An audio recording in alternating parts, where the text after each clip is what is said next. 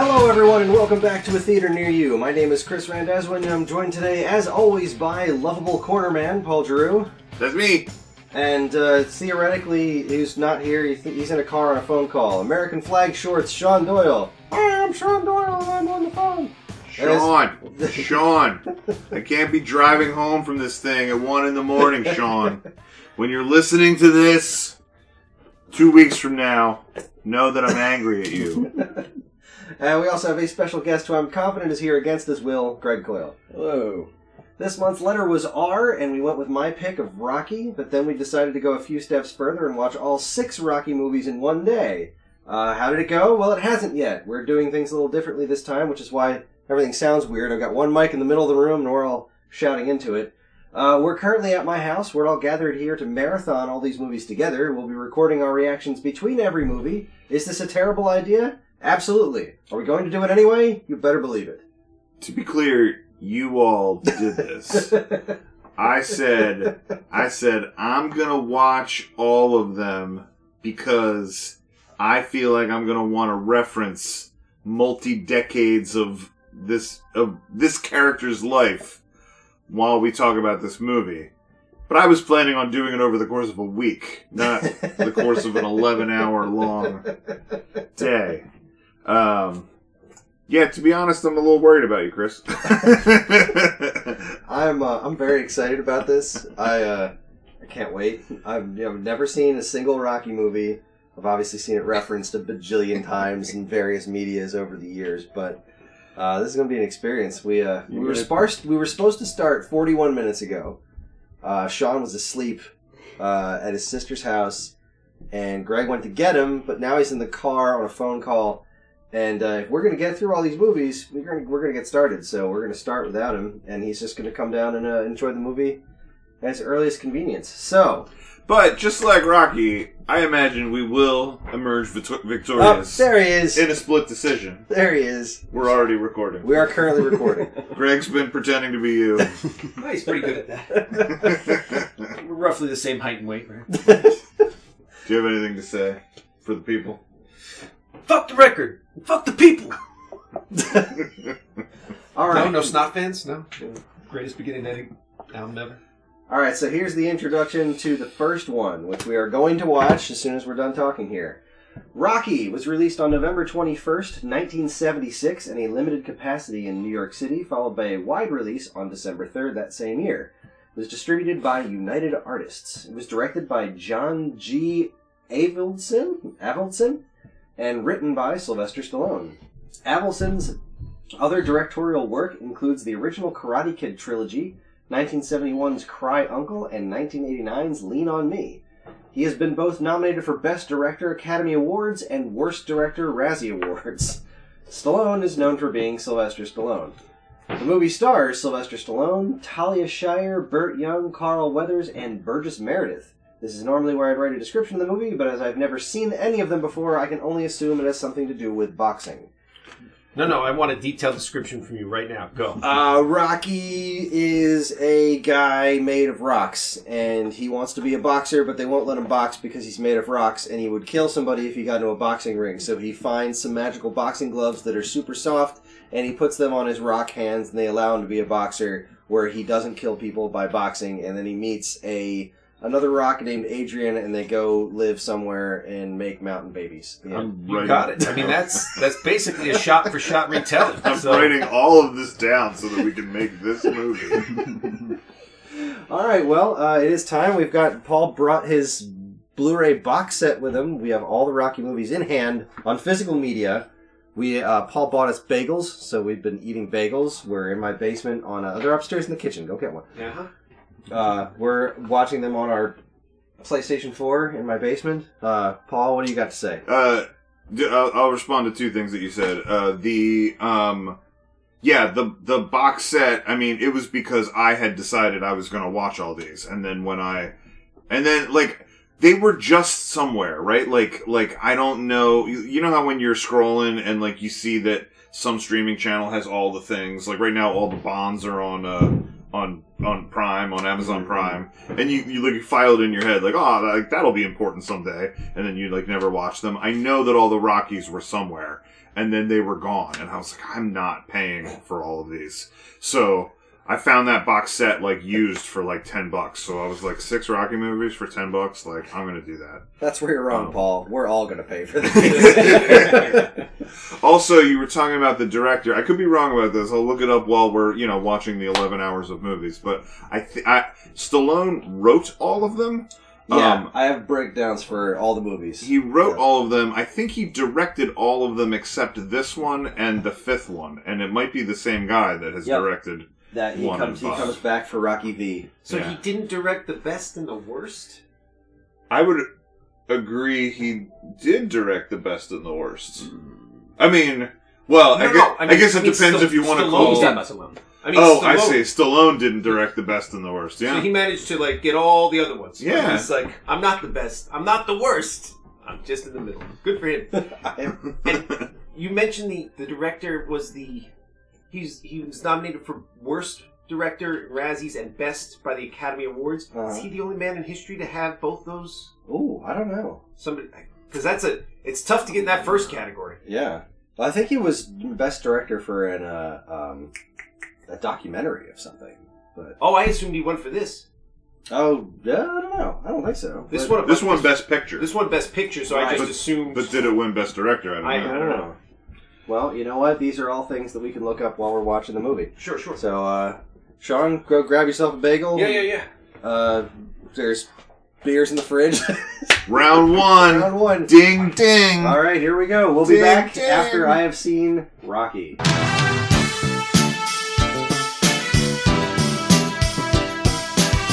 All right, we're back. We just finished watching the first Rocky, and I freaking loved it. That was fantastic. I was wondering if you would love it. I really enjoyed it. I mean, he's a freaking goofball. I had no idea he was such a goofball. Like, his last line in the movie was, "Where's your hat?" Where's your hat? He was just full of these ridiculous statements. And I mean, I didn't really like him all that much in the beginning, but he really grew on me. I thought Rocky's a heck of a good character, and I felt a little weird about the whole bit with him getting together with Adrian in the first place, but like it seemed like on paper it was a little date rapey, but it actually kind of wasn't. The one scene I was real worried about that. I hadn't watched the movie in a couple years, but I was like, I think that one scene might be a little date rapey. It might not have aged so well. But then watching it again this time, I was like, nah, I mean, No, it was like it's kind of like a little pushy, but it's a little like Han and Leia, like right, yeah. On paper, it looked like you say those lines, like, well, okay, but no, there really was some chemistry there, and I really liked it. I was really invested in the fight because I didn't know who won. I didn't know if Creed was going to win or if Rocky was going to win. I really honestly didn't know, and I thought that was I was really into the fight. It was, spoiler alert! If you haven't seen Rocky, don't listen to this podcast. It's a solid point. Why did you listen to this? I thought it was great. It was, Paulie's a character. That's that's certainly interesting. Let's get to him in a minute. I think to both of your points, I think the thing about this movie that's sort of a testament to Stallone and the success of this is like he kind of created this as a vehicle for himself. And like I think it's so easy to dismiss him because then after this we've all seen him in so many things where Stallone, he's big beefy mushroom. Yeah, and at this point, I think this is mainly his bread and butter, the things that he's established in years back, Rocky and Rambo and stuff like that. Well, I guess he's got this Expendables thing now too, or in the last 15 years or so. I don't think a ton of people are like, I gotta cast him, except maybe James Gunn.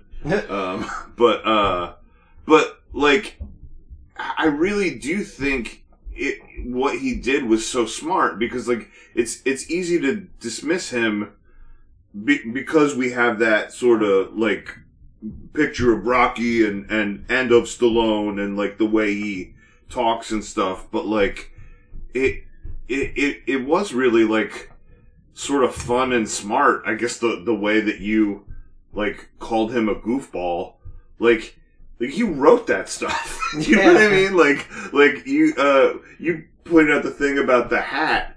I pointed out the thing like he's giving Adrian the tour of his apartment. He's like, here's the turtles. They got some marbles. It's like, who talks this way? These two are turtles. The rest are marbles. But I don't know. I think that's why you love him. Like, he's not just. It's not just this like boxer thing. It's you're invested in this love story and the two of them and the connections that are made in the movie. Yeah, it was. It had a lot more personality than I expected it to. I had this, preconceived notion in my head of what this movie was going to be, and I also really liked the main plot of. I thought that he was going to rise through the ranks. He was going to be this boxer that would get better and better. Like Adrian would motivate him to get better enough to face off against Creed. I didn't know it was a stunt thing. I thought that was a really cool plot device. I didn't see that coming. To the first part of what you just said and what Paul was saying, I don't think Sylvester Stallone is an unintelligent person. Like, he strikes me as he probably is a very intelligent person. And I think this is a testament to him based on what you just said, because, like, I think he wrote it, and maybe he's not the greatest writer of all time, but I think he wrote it trying to, like, he was like, how does a dumb person talk? Because the Rocky Balboa character is not supposed to be an intelligent character. He's lovable. He's not stupid, but he's not super bright. And Stallone, I think, was trying to write down. He's like, well, what would a schmo like this say to a girl in his shitty apartment? Like, these are some turtles and they got some marbles. He's trying to be charming. He's trying to charm her. Well, and I don't think dumb is the operative word. I think it's simple. I think he sets up Rocky as a simple guy, and I think yet that is another thing that everybody loved about this, because like, again, it would be real easy to dismiss him if you were just like, oh, it's a movie about a dumb boxer. But like the way that he moves through the world and the people that he interacts with, and like going through Philly and like going to the bars and going to the boxing rings, and like, that everybody loves him and he's everybody's friend and everybody knows him, and that he's sort of like the hometown hero guy. Like, I think that's the he helped out. Like, he didn't break the guy's thumbs, which I know that seems like a low bar, not breaking someone's thumbs. But then, like, he carries the drunk inside because it's cold out, and then he makes the girl go home. And you're right, it's a very overly simplified concept of what good and bad are. Because, like, he forces the girl home and she's like, go fuck yourself. But it's like, as much as it's misguided possibly or not useful, it's still, you're like, he's got this moral code and he's trying to follow it and he's trying to be the good guy. Yeah, and I like that Burgess Meredith pointed out, like, you had it and you decided to be a leg breaker, and that's a waste of a life. And I like that. And I also really liked just the entire atmosphere. Like, 1970s Philadelphia, like we were joking about it a little bit of how like run down it is, but it's just so it felt so tactile, it felt so realistic. Like, I know especially movies that depicted New York at a certain point, I think in the late 80s, early 90s, they really cleaned it up. You look at, say, like what is the Teenage Mutant Ninja Turtles, the streets are always wet, because they wash them, it wash away all the filth and debris, and this was just raw ass Philly right there. And it made for such a compelling place to see this movie take place. Like the people hanging out outside, the guys standing outside singing. Like, I don't know, was it like that in Philly in the 70s? Maybe. I wasn't alive, but it's such a fascinating thing of like where people gather together in this whole seedy boxing underworld. Well, this is why when you said we were going to watch this, that I said that I wanted to watch all of them, because, like, the Rocky movies aren't necessarily my favorite movies. Like, I think if you gave me the choice and you're like, hey, we're going to watch some Rocky movies, or we're literally going to watch any other thing, like, depending what that other thing was, I'd probably choose it all the time. Like, I don't think I'm always in the mood to watch this story, right? But, like, I do think that, I don't know, like, I feel like it's important. Like, it's weird to say that, but, like, I almost feel like it's like, this is, he's a fictional character, but, like, this is a story that you should all know. This is the story of America. Like, you know what I mean? Like, if you don't know, like, it seems as important as knowing about, like, Abraham Lincoln and George Washington and stuff. That, like, you need to know Rocky Balboa. And it's an underdog. It's a great sports movie, and I think you're right. It is the story of America, on both levels. It's the Rocky story. Is the story of America. It's like this guy does get a chance, and Apollo Creed points that out. Who, it occurs to me now that you called Rocky simple, he's a good contrast to that. He's super not simple. Yeah. He's overly in the business of it. But then Carl Weathers is amazing. Oh, he's great. Everybody in this is amazing. But, like, I love watching how slick he is. And I love watching how, like, rough and angry Bruce Meredith is. Like, when you step back a level, though, the whole thing about Sylvester Stallone being a nobody at the time, writing a script, getting it produced, becoming a star from it, that's the story of America too. So it's kind of like a two-tiered meta story of America going on, like what the movie itself and how the movie was made. And then it's special because how many movies can you name that got monuments built to them? I mean, I'm at a loss to come up with another. This is the only one I got. Right? Yeah. I can't think of any others. Maybe it's I thought maybe it was the Philadelphia in me that was like, this is important, but, like, it's nice to hear all of you say that, like, yeah, we love that aspect of it. Oh yeah, definitely. I mean, we all grew up near Philadelphia. Yeah. But I also really want to know what happens next, because what I found interesting about this, especially doing the research about it, was that this was the same guy who directed Karate Kid. And knowing how far down the following Karate Kid movies go, I am kind of interested, especially since this guy directed all three, but Stallone's going to direct the follow-ups to this one. But this ended so similar to Karate Kid, where it's just like, fight's over, movie's over. Mm-hmm. And, like, there's absolutely no wrap-up, no loose threads, and, like, okay, so he did this. There's one loose thread. Well, that's what I'm saying. There's Where's all your loose hat? threads. It's nothing. Oh, that's true. Where's your head? And what happens to the marble? Where's the head? What happens to the marbles? But, like, I want to know, how does he get out of the leg breaking thing? Does he get out of that? That dude gave him $500. He's going to come back and ask for that, right? Like, I want to know. I think they said he was getting paid $150,000 for this fight. Was it only if he won, or only if he, just for I participating? think it was for winning. Oh, well, no, then he didn't get that. Yeah, I'm so curious about, the like, loser of a boxing match still gets paid, though. I would assume so. Probably more not. than $40 for this. Yeah, probably more than $40. Maybe the $500. I don't know, but, like, clearly Rocky is indebted to this mobster that he's working for. I want more of him and the driver. Yeah, I want to see that relationship blossom. Ooh, I want to go back to the thing about the driver. But also, real quick beforehand, as far as, like, being an iconic movie, I did not know this didn't have Eye of the Tiger. It's the third one. That's Rocky 3. The third one? Yeah, Rocky 3 is Eye of the Tiger. I was sitting there expecting it the entire time, and, like, when they did this, the whole training montage, like, it was great. I've never actually seen the training montage before. It's a fantastic training montage. Is this the first one? Like, the first training montage ever? Is this the first proper movie training montage? That's a good question. Like, did they invent that here? You would need. I mean, they certainly. They certainly set the standard. Yeah, this is kind of the gold standard Yeah. for training montages in a movie, but, like, I've never... I can't think of a ton of movies I've seen that are older than this. What was this? 76. 76. Oh, it's because Apollo wants to fight somebody in Philly for the bicentennial. Right.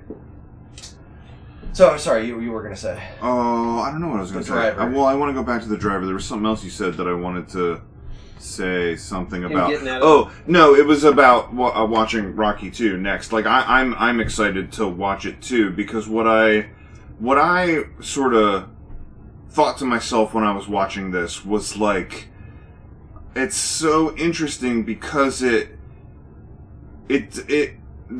the standard for what sports movies, like the setup or the points that you have to hit in sports movies, I think have sort of changed a little bit from this. And like, I think a similar movie that were to be made today, like you would have him fighting more than he did. Like You he would really see more boxing. Yeah, There's very little actual he was boxing only in this. boxing Few at the fights. beginning of the movie and at the end. Yeah, and you never see Carl Weathers fight Exactly. until the end, which And I I thought was really weird. I think, if this was being made, or a similar thing was being made now, you'd see them square off at the beginning of the movie, and then that Rocky would sort of take a dive in the middle, and you'd have to pull himself back up by the end. This or was... at least you'd see Carl Weathers do something to show how physically imposing he was before the very end. Like, there would have been something to put the fear in Rocky against this guy. All of your statements right now are going to be answered. Right. but yeah, You're I think... describing number 4. I think some of the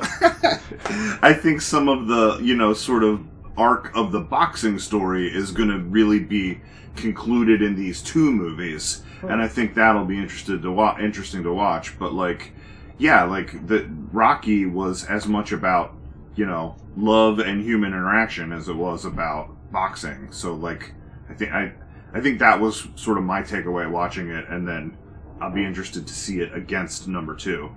What was I going to say about the driver? Did he? I think that he called Adrian retarded. Yeah. Jesus. Take her to the zoo. Which made me think, is that where the Dead Milkman got that song from? I don't know. Whoa, taking retards to the zoo? Which is I don't know. obviously not okay now, but that's the name of the song. And when I did see Dead Milkmen, who are still alive, we went and saw them like 3 months ago. They did not play that song. That one's been retired due to unacceptableness. But I So wonder what's if that's the where this word on the came from. montages? You were looking that up. Yeah. Oh, sorry. Just before we leave the driver and everything, it was interesting to see the way everybody talked about Adrian, and then sort of like Adrian's arc too, because like, I was almost kind of like, was this language back then to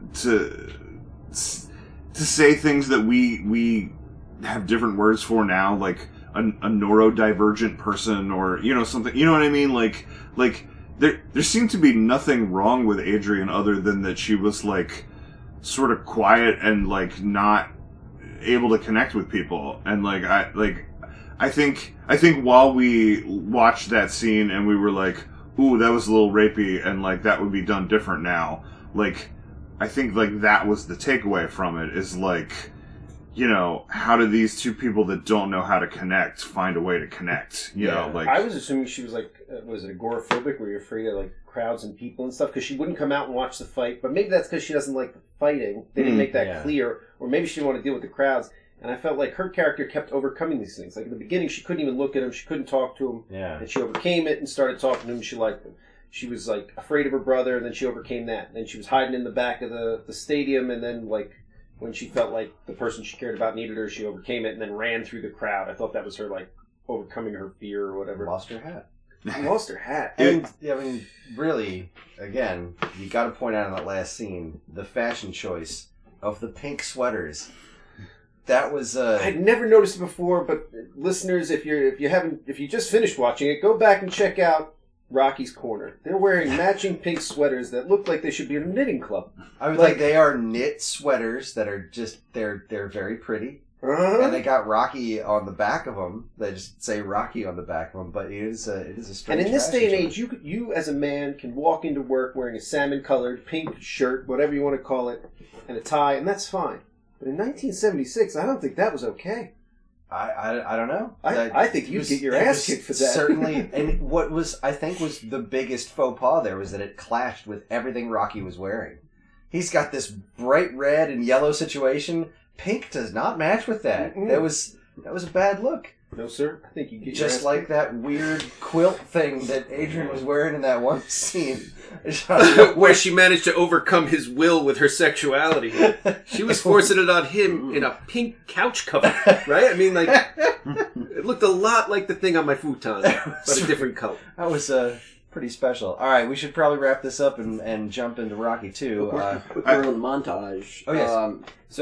There's some arguments about whether things qualify as montages before this movie, but it seems like this is kind of what spawned Got it. sports trading montage. So there might have been some predecessory half-ass Yeah, montages. yeah. Right. There was things before it, but this is what solidified the start. Wow, that's awesome. Piece of movie history right there. And so that's another credit to I guess that's the director's choice, the montage, or maybe the editor. I don't know who's in charge.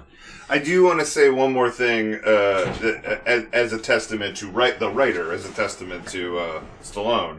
I do, thinking about this, I do think that he it was smart of him, generous of him, well done of him, the way that he showcased everyone else in the movie that wasn't him. Right. Right. Because I thought, I think, like, Apollo Creed, I think, is going to become a much larger character in the rest of this, but, like, he So he's in.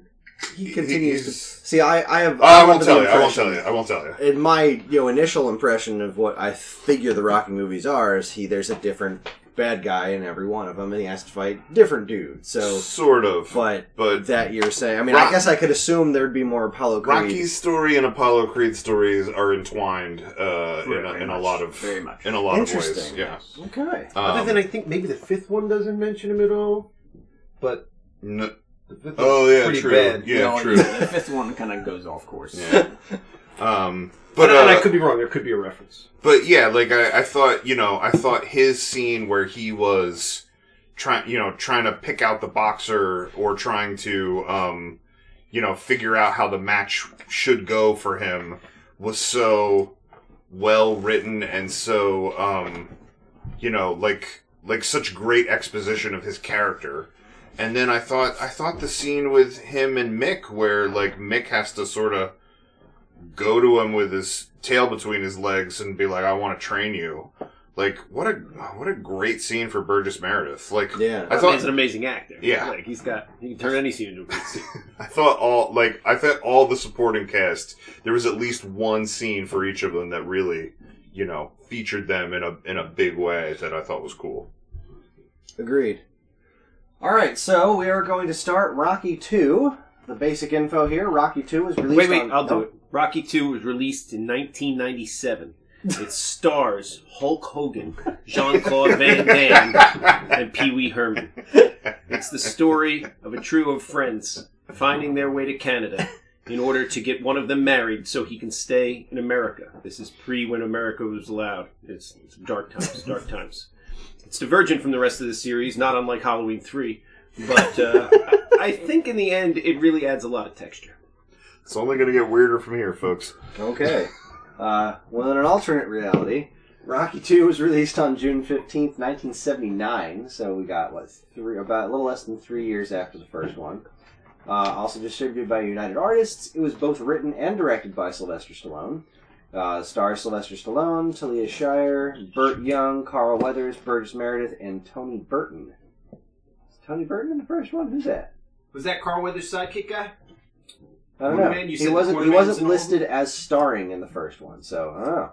I have also not seen this movie, so I'm going to make an educated guess and say it is also about boxing, which we will find out momentarily. So we're going to start watching Rocky 2, and we'll be back once we've done so. Well, we just finished watching Rocky 2. That was Rocky 2? I don't know that we're getting through all 6 today. It's the day's moving along, but still, I liked that one quite a bit. That was really good. We have to get through all 6 because I have 2 really good stories about the 6th one. So if we don't get there, then I can't tell my really good stories. All right, then we'll kind of speed this along. There'll be some laughing. I was really into that fight at the end. I really was. They didn't know how it was going to go. I kind of assumed Rocky would win to kind of like even the scales there, but and plus, Apollo Creed was being kind of a jerk most of the time, and Rocky was just kind of a nice guy. He seems really mad. Why is he so mad?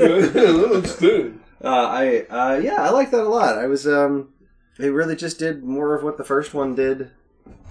They just continue to do that. Yeah, they threw in the storyline about Adrian being sick. And to add some drama. Coming around to him fighting again. Humanized Burgess Meredith a little bit, but you know what? I didn't need it. I'm fine with Burgess Meredith not being a human. Fine with inhuman Burgess Meredith. Yeah, no. I think the only really thing I didn't like about that was the training montage was a big letdown. Where like this cavalcade of children, of unsupervised children, it's a literal parade of children just following him on an exercise routine seemed a little weird to me. This brings us back to that conversation we had. I don't remember what movie we were talking about. Oh, it was back in movie C, because I had said that I did watch Cloak and Dagger, even though that it wasn't our movie, and children were just like unguarded. Yeah. Back in like the early 80s, like 5-year-olds getting on buses by themselves. Just go do. Do you. Live your life. Yeah. They're adults, for God's sakes. So yeah, like it seemed wrong now, but I don't know, maybe 1976. It just seemed weird. Like, were they all just waiting around for him to start jogging and then follow him? I think it's a little hard to pick apart this one objectively, honestly. Like singly rather than as a piece of a bigger puzzle. Like, I think as we keep watching them, you'll feel like each one of these starts to take on kind of a bigger mythology as far as, like, Rocky's story. This one really felt to me like it was... like, you could either call it, like, just a solid sequel. Like, here's a movie, and then we're gonna give you more of that. What did you like about that? We're gonna give you more of that. Or I feel like this could be looked at like the second part of this same story, like in a lot of ways, that's what it was. Like, it picked up the moment the other one stopped. They really fleshed out more of Creed's character, too. We got to see so much more of him. We didn't really see much of him in the first movie. Mm-hmm. We got to see so much more. God, he was such an imposing figure, too. Like, that dude was jacked. I don't know if you guys have seen any of the trailers or anything for Creed 3, but the dude who's playing Kang in the Marvel stuff, that man is impossibly jacked, and it was kind of reminding me of this one here. Oh, I loved it. I thought it was great. It's interesting that you bring up Creed 3, and I might as well mention it because this seems to be like all over the news. And we're not going to watch the Creed movies today. The hell we're not. I mean, unless we want to be here into tomorrow. But yeah, like, for as much ownership as Stallone has over this, which, feels like a lot, being that he wrote all 6 of these and directed a lot of them, like, he doesn't own the character. The movie studio owns the character. And, like, apparently when the Creed movies were being created, like Ryan Coogler that did the first one, wanted him involved, sold him on this story. I don't know how much I maybe I'll mention more of this later, but there was some reasons that Stallone didn't want to be involved, and then ultimately he was like, "Oh yeah, I'll make these movies." But apparently nobody even asked him to be in the third one. Yeah, I've heard about that. But yeah, so no involvement. That was the first appearance of Creed's kids. We saw them running just briefly through the house. Yeah. And that's the kid. So Adonis Creed is the illegitimate child. Yeah, that's right. So apparently, Apollo Creed's kind of cocky, going from town to town. There's groupies, he cheats on his wife, and he has a kid out of wedlock. Oh my. And then is this little dude Milo Ventimiglia's character in Rocky Balboa? Yes. Oh, all right. Yeah. Cool.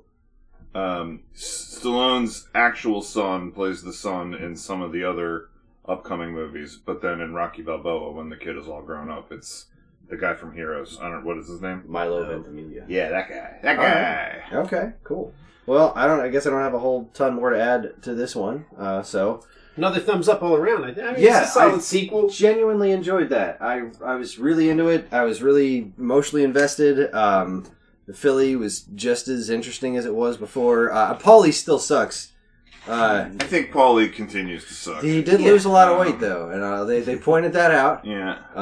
But God, it was so hard watching Rocky spend all his money in the beginning. It was so hard watching that because like that's what the movie was doing. Like it was showing you like This is what happens to sports people. he has no guidance. He's got nobody really looking out for him, and he's such a steamrolling personality that and Adrian is still relatively timid, even though they have a good relationship.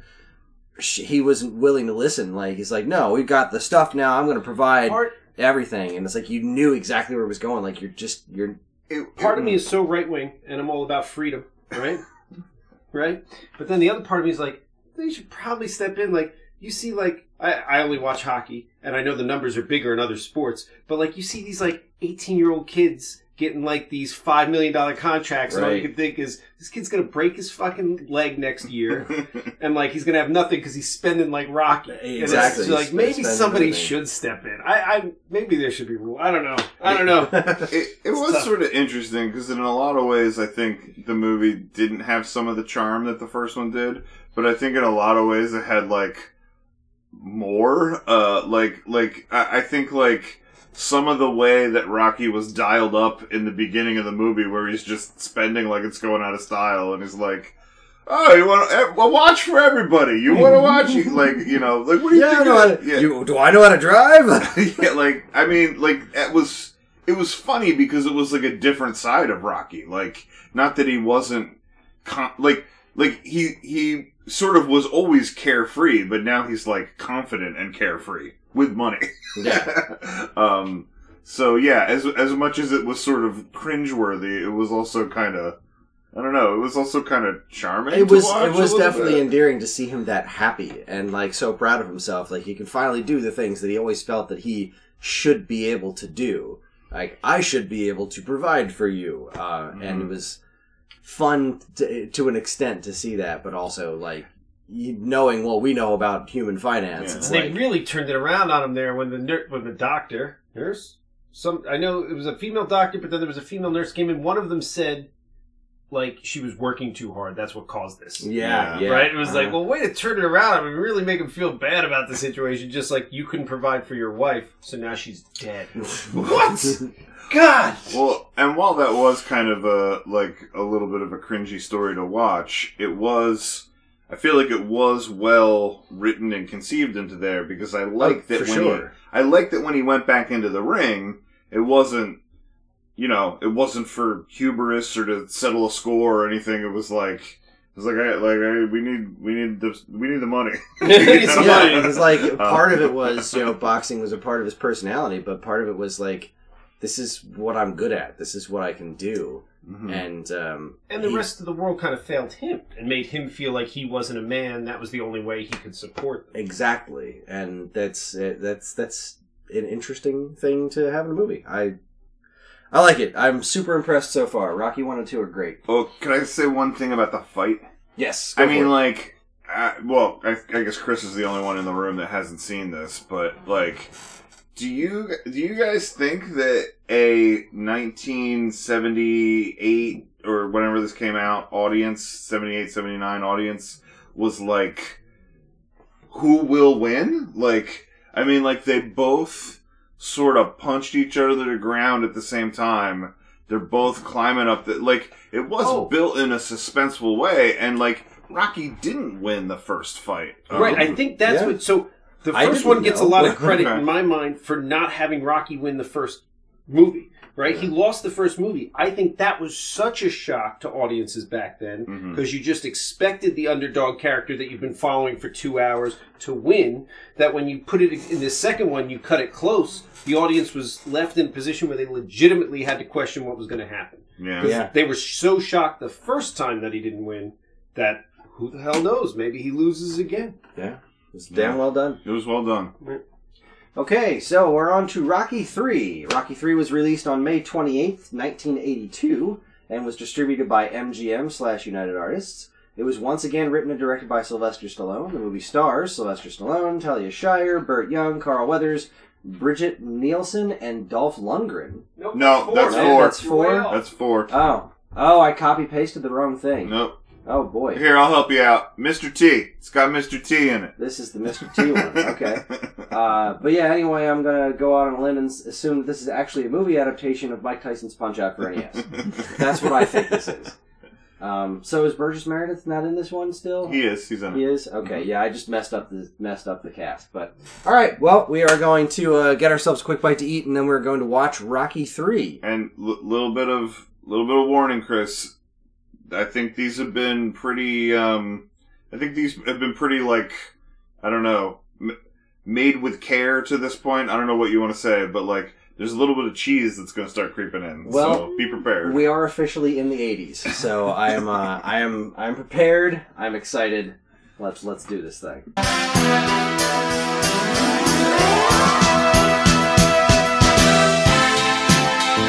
All right. We just finished Rocky III, and that was definitely a step down in quality.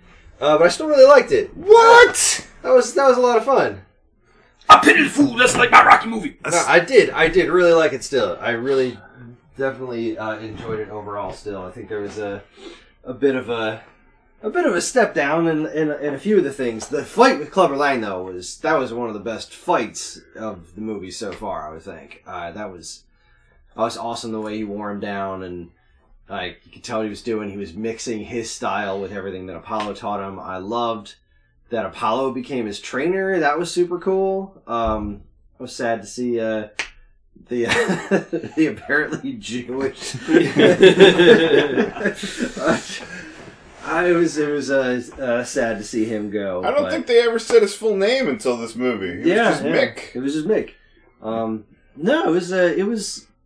God, Paulie was really. Structurally, this movie had some weird issues going on. Like, it starts, right? We start the movie with Paulie doing the whole jealousy thing. And, like, that's how you're starting the movie. Like, Paulie's jealous of Rocky's success.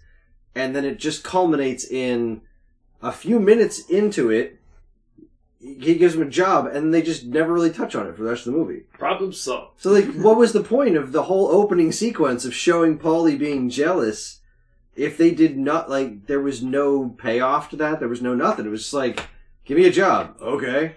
Yeah, I don't know that there's ever any payoff with Paulie. Like, I think, like, you know. In general. Yeah, I mean, like, I think he's set up to be, like, I guess sort of an antagonist in a lot of ways. Like, in the first one, certainly, like, as much as he, you know, is trying to root for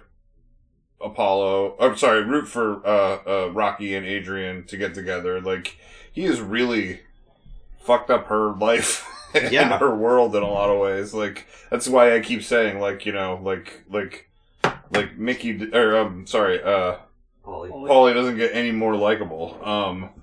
You know, it really doesn't. I mean, I guess the movie sort of knows what it's throwing out in this one, like, cause, you know, I mean, it was kind of funny when he's, like, yelling at all the homeless people there and being like, you got no class, you know, and it's like, alright, like, we know.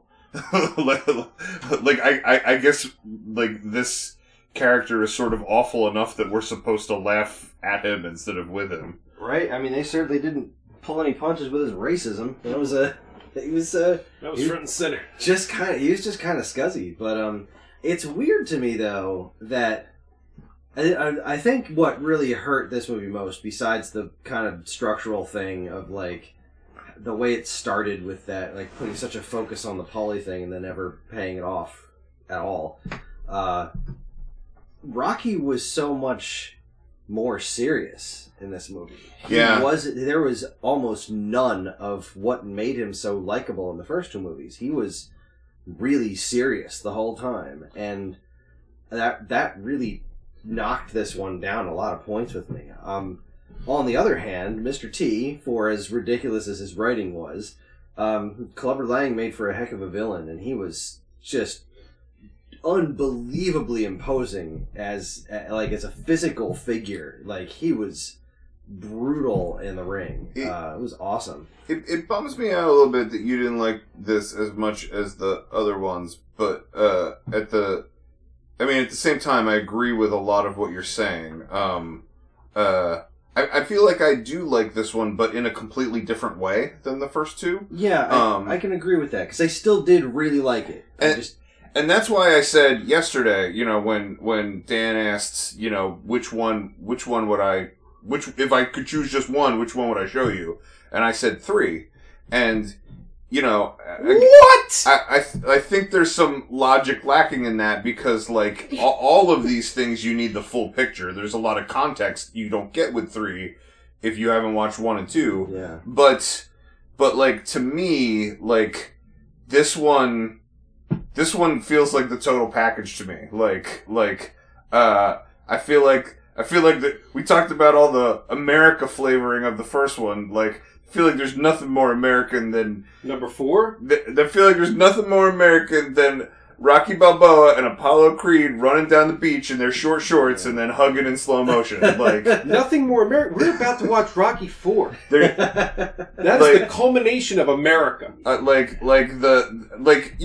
And also, like, in the way that Rocky was really the relationship and connection with he and Adrian. Like, I feel like this is with him and Apollo. Like, this is the friendship movie with him and Apollo, and I love that angle to it. I love that he trains him, and it's all set to Eye of the Tiger. So, like, yeah, this is what's interesting about this one is that I think just from an overall tone level, because of how different Rocky was as a person in this movie, so many iconic things come from this movie, like him in the American shorts, the American flag shorts. That's kind of an iconic look for Rocky. The Eye of the Tiger song, the statue, like I Pity the Fool. I Pity the Fool. That was from this movie. That's kind of awesome. Well, and that's another thing too. I think it's hard to take yourself out of the world and the culture that you know, because, like, now we know Mr. T is a personality, and you see Mr. T on screen and you go, that's Mr. T, and all the things I come to know about Mr. T. But if you put all that away and you're, a 1982 audience watching this movie for the first time and being introduced to Mr. T, I can't imagine not being blown away. Right? Yeah, Like, he's such an impressive figure throughout. And do we ever see him again? No. That's kind of a bummer. Does he make a cameo in the beginning of the next one, or no? It's been a little while since I've seen the fourth one. I don't think so. I don't think he's in the next one. Yeah, I don't think I could so be either. right. The next one might start with the closing of this one again. He is all arrogance and all anger, and I'm interested in, like... Unlike the Thunderlips character, who I really enjoyed. Oh, Yeah. that was great. Because as soon as the match ends, it's just like... turns off. Yeah. It's like, well, I'm a wrestler. I have a persona. That's what I do. That's what I do. This is what now I do. that's over. Sure, let's take a picture with your wife and kid. That was great. It was that was the kind of thing that I'm talking about, where I think this takes a step back overall quality wise. Is that things like that were not thought through. Like, what was that match? What was? Oh, certainly. And I think the thing I laughed the most at with that match was Mick, was Burgess Meredith, because I was like, as old school and, like, curmudgeonly as this guy is, he would never let this happen. He would never be like, oh yeah, you're gonna step in the ring with a wrestler. And the same thing with that entire training thing, where he was training in that weird, like, he was doing all of his training in front of a crowd, and Mick's just kind of like doing his thing, like yelling at him and doing all this, and everything else around. Get your like, chicken ass out of here! And that like, might have been for number you 2. could kind of tell that that's where that was going, where he was going to lose to Clubber Lang, because he wasn't taking that seriously, and that was a weird scene. Well, there's a couple angles that I thought were really good with this. Number one was sort of, I guess, the relationship with Rocky and Mick, and sort of the culmination of what happened there, and him losing the first fight to Clubber Lang. Because like, I don't know, there was sort of all that stuff where he's saying, I handpicked those fighters for you, and Rocky's like, oh, like you were setting me up or whatever, and he's like, no, I wasn't doing that, but like, I wasn't picking anybody like this guy. Like, this guy has this fire in his belly, that he just wants to kill, and he's like, you don't have that anymore. He doesn't want to win, he wants to hurt you. Yeah, and like, he, like, Mick was sort of relating that back to Rocky and Rocky Start and the things that he saw in Rocky at Rocky Start. And like, I kind of liked how that was all displayed with, with like, Rocky, like, in this big mansion and in this, like, fancy gym, and that, like, he sort of had to strip back to basics, and change his perspective. And, like, some of the juxtaposition of that, because while he's training in that fancy gym, like, Mr. T is, like, doing sit-ups in a basement, like... He's training like Rocky was. Yeah, it's like some of that stuff tracks through other things, But also, in the I guess juxtaposition between Clubber Lang and Apollo, because I thought it was such a great choice in this movie that Apollo becomes the trainer. Mm-hmm. And like, when we saw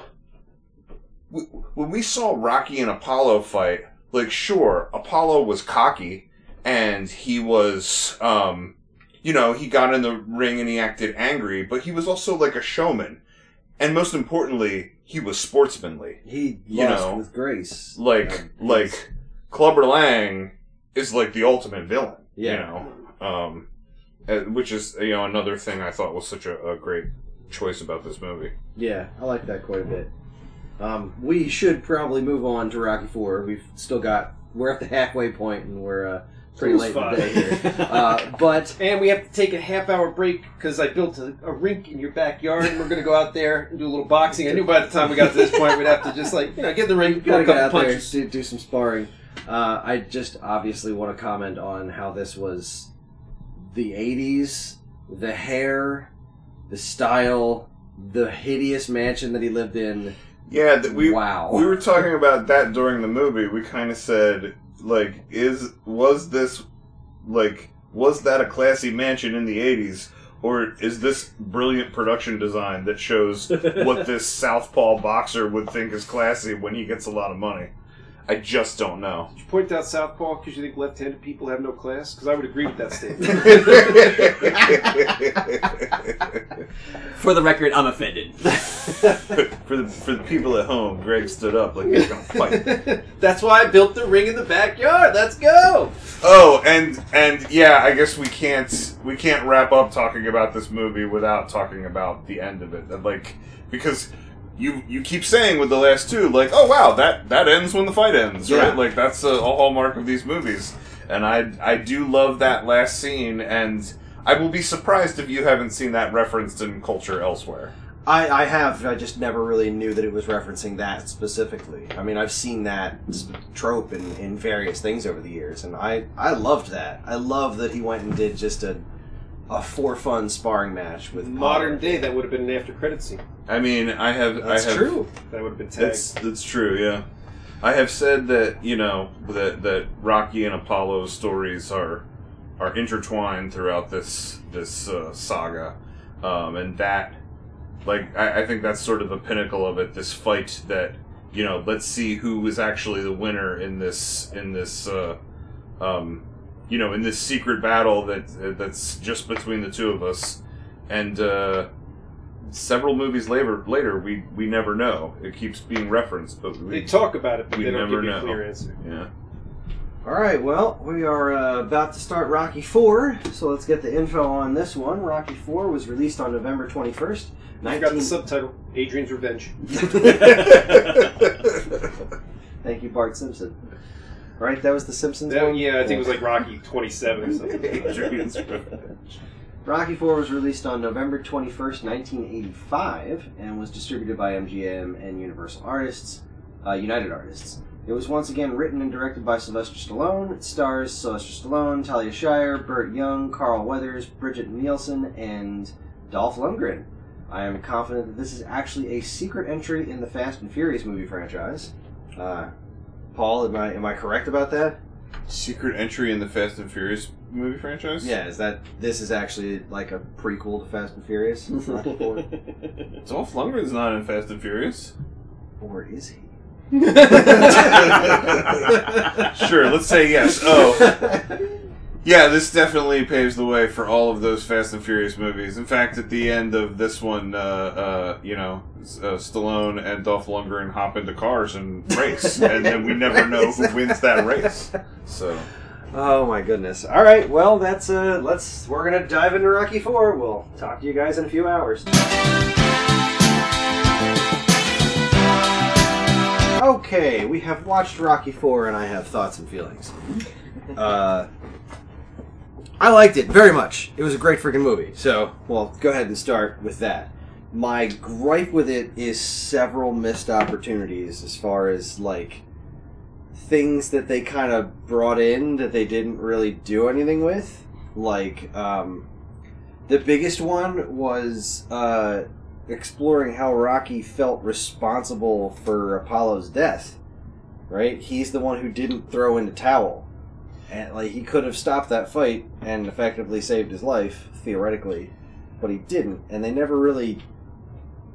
kind of touched on it, but they didn't really explore that at all. I mean, the movie sort of made it a point to work that in, like it could have just been that that Apollo got killed in the ring. Like, before that happened, there was sort of a purposeful thing with the towel. Mm-hmm. I think, did the other trainer tell him to throw in the towel? Yeah, like I think 2 seconds earlier. But really, Apollo told him, do not do it. Yeah, and he Apollo had to says do stand. not do it, and he had to make the decision, like, do I do what Apollo wants me to do, or do I Respect this human save being's his autonomy? or do I save his life so that he can, spend time with his wife and children for the rest of his life instead of dying in a boxing match because he feels old? Mm-hmm. It was they didn't grapple with that as much as I thought that maybe they could have. Paulie is still a piece of shit, but the Drago fight was amazing. It was, again, just an outstanding, like, nail-biting movie-watching thing.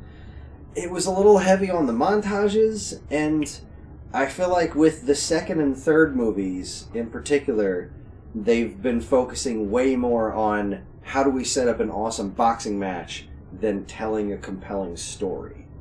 And With the second and third, I'm sorry, with the third and fourth the third one? and fourth ones, yeah. The first two movies were genuinely compelling stories, and the third and fourth had really cool stuff in them, but they all seemed to be servicing the goal of making a really cool, emotionally charged boxing match at the end.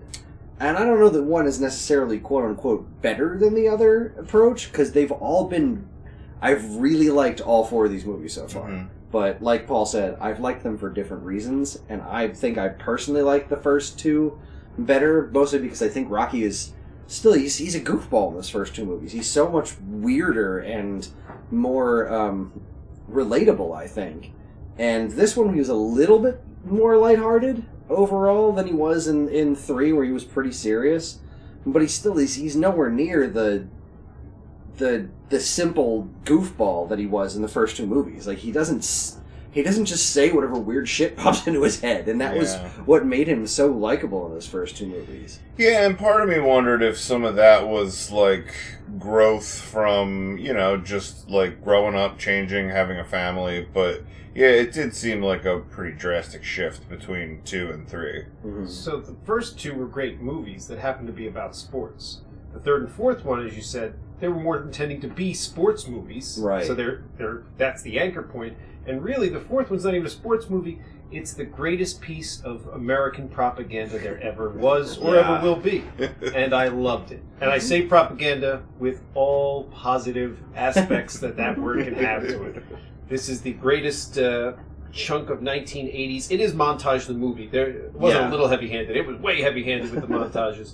But the music that went with the montages was so 80s. It just dripped down the side of your mouth as it went in your ear. It was wonderful.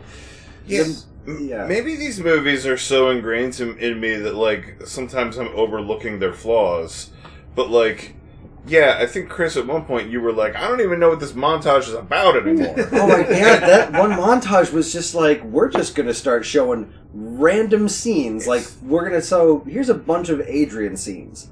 They all meant different things for different reasons at the time, and we're not gonna air them in any kind of order. Just here's a bunch of Adrian, then here's a bunch of this other. It was just a mess. It's bonkers, too, because it was a montage that contained several clips from montages. It did. It almost seemed like it would have been something you would have seen in a parody if I didn't know this was, like, one of the most iconic boxing movies, Rocky movies ever. You Yeah, know? because those running clips are from this montage in number 3. In 3, yeah. And they put them in the montage in this one. The montage from the montage.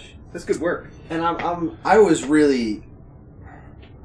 It was pretty effective when they killed Creed. I had a feeling that he was either going to get killed or be hospitalized, and something in the back of my head said, I feel like I know that he dies just from being alive and people talking about this movie for however many years. But it was still pretty effective that they killed him. But it was also knowing how many more Rocky movies there are, too.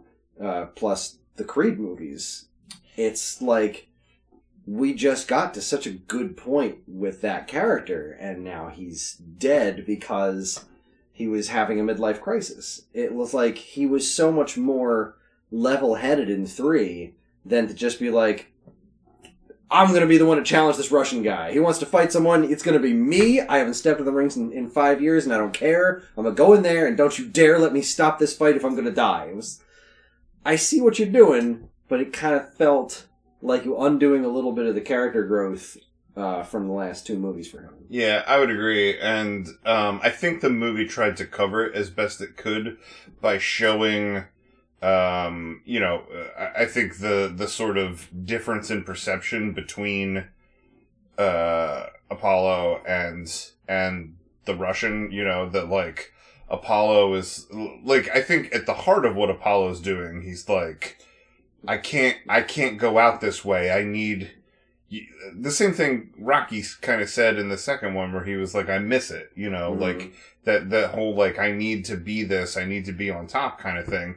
But he keeps minimizing it by being like, he's a chump, he's never boxed before, it's going to be an exposition fight, blah, blah, blah. And then everything you're seeing with the other guy is like, he's made in a lab, he, he trains with this, like, state-of-the-art equipment, he punches like twice the PSI as anybody else.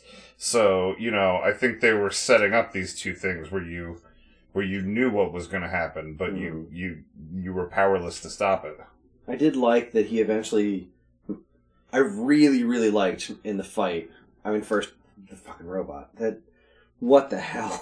that I was going to say, we robot, can't not the mention the gift robot. to Paulie was like, what the hell? Well, you know what? After all the shots of the fight scene cutting back to Rocky's house, I do think they left the kid with the robot. I do. I think robot they was left in the kid charge. alone with the robot. And then the kid had 2 friends over And alone that kid's in the friends, mansion with the parents robot. dropped those kids off, and we're like, "Who's in charge? The robot? Oh, That's all cool. right. Yeah, stay up late and I didn't watch know this you Russian had boxing. robot money." Chris, you were asking what Rocky V could possibly be about. That's what it is. It's It's the the saga of the robot watching the kids. The robot goes crazy and has to get into a boxing match with Rocky to save his kids.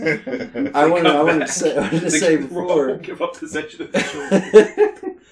I loved that scene in the boxing match at the end where Rocky made him bleed, and he's just like, you made him bleed. He's not a machine. He's a man. And then they cut to him, and he's like, he's made of steel. Like this, I don't know if I can beat this guy. It was like He's not human. It was juxtaposition. juxtaposition. It was a perfect juxtaposition of him not being human, and I loved that. That gave me chills. That was such a good scene because like.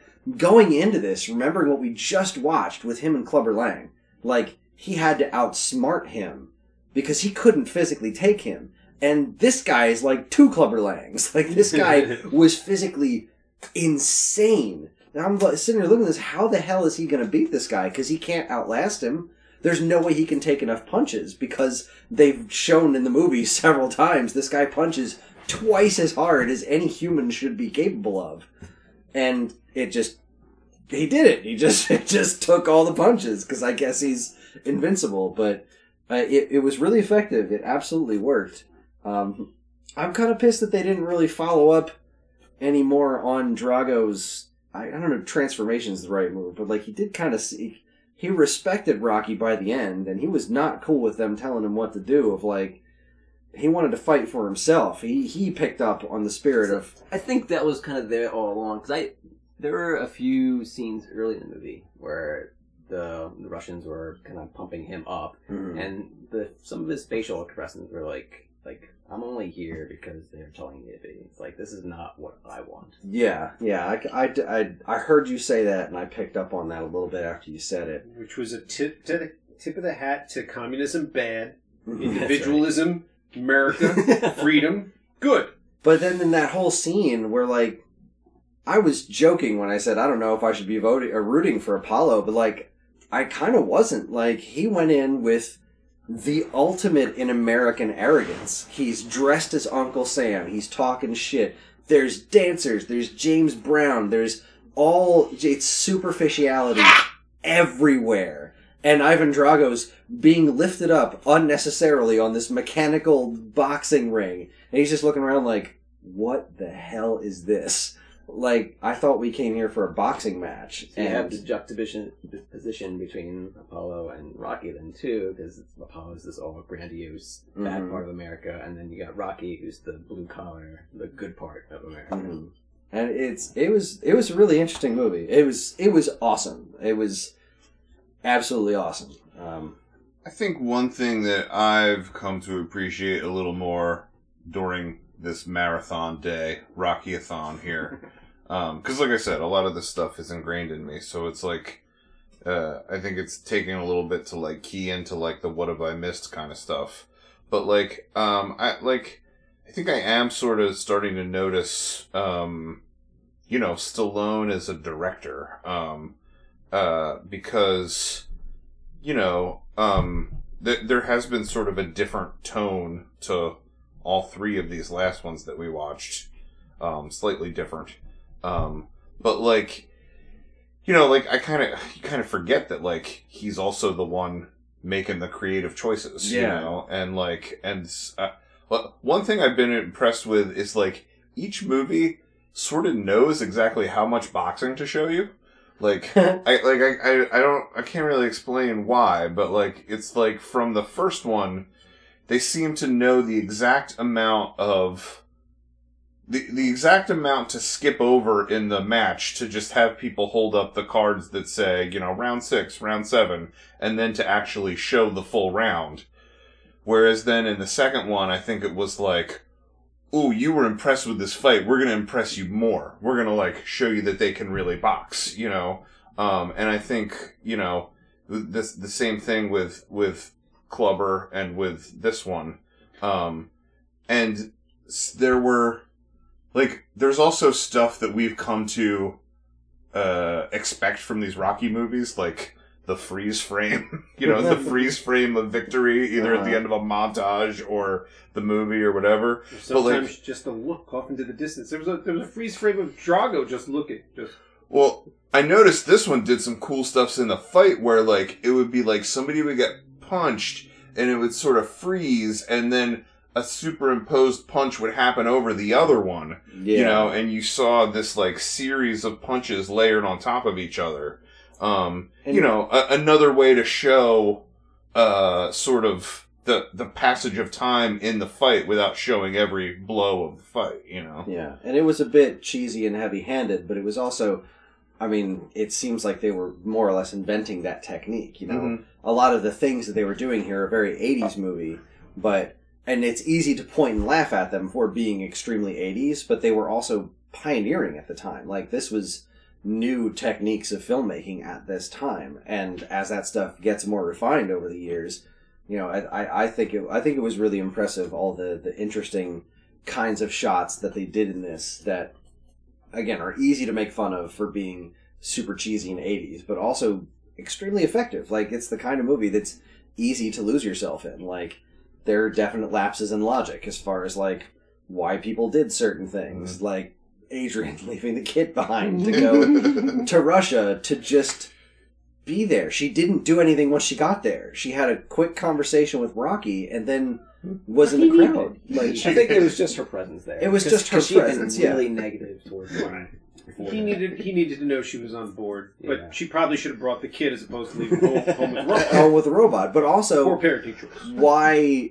And this is kind of we pointed out that Adrian is like this constant source of reason that everybody ignores. Like, nobody should have been getting into the ring with this guy. They should find some other way to find meaning in their lives because they're constantly putting themselves in mortal danger to win boxing matches. And, like, you guys have families, you got kids. Like, I don't want to be super sexist here, but that's how most of the relationships I've ever had / know about work, right? The woman has to constantly, like, come up and take the flaming axe out of my hand and be like, you can't juggle the flaming axe with Dom anymore. It's not okay.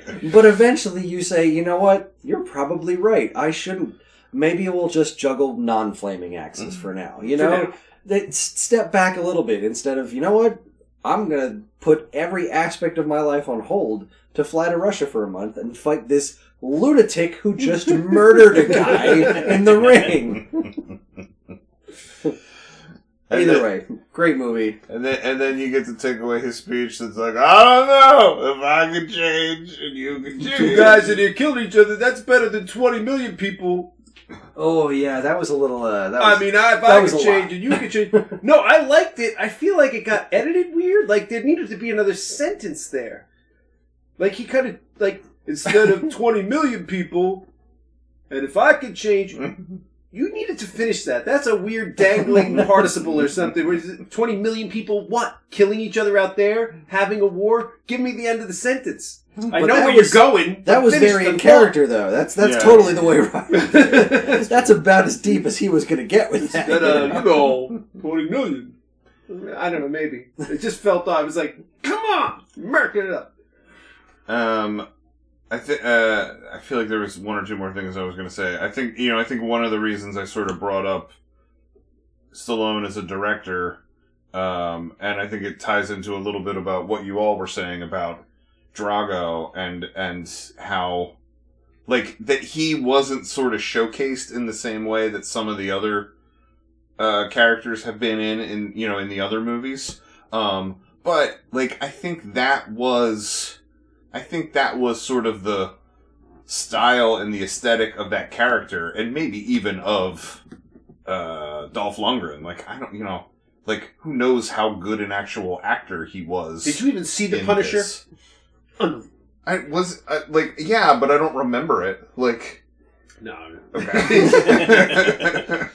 But, like, you know what I mean? Like, I think it was all about communicating as much as you could with saying very little, so I think the fact that we did get out of it that Drago didn't want to do this for his country. He wanted to do this for himself, and that, Drago felt uncomfortable with the showmanship and stuff like that. I mean, that was a really great scene at the beginning where they were in the press conference, and Apollo's like, he's trying to do the same showman stuff he did in the first one, where he's like, "Come on, buddy," but and like the Russians are all insulted, like not taking that. Not Drago. He just sat there.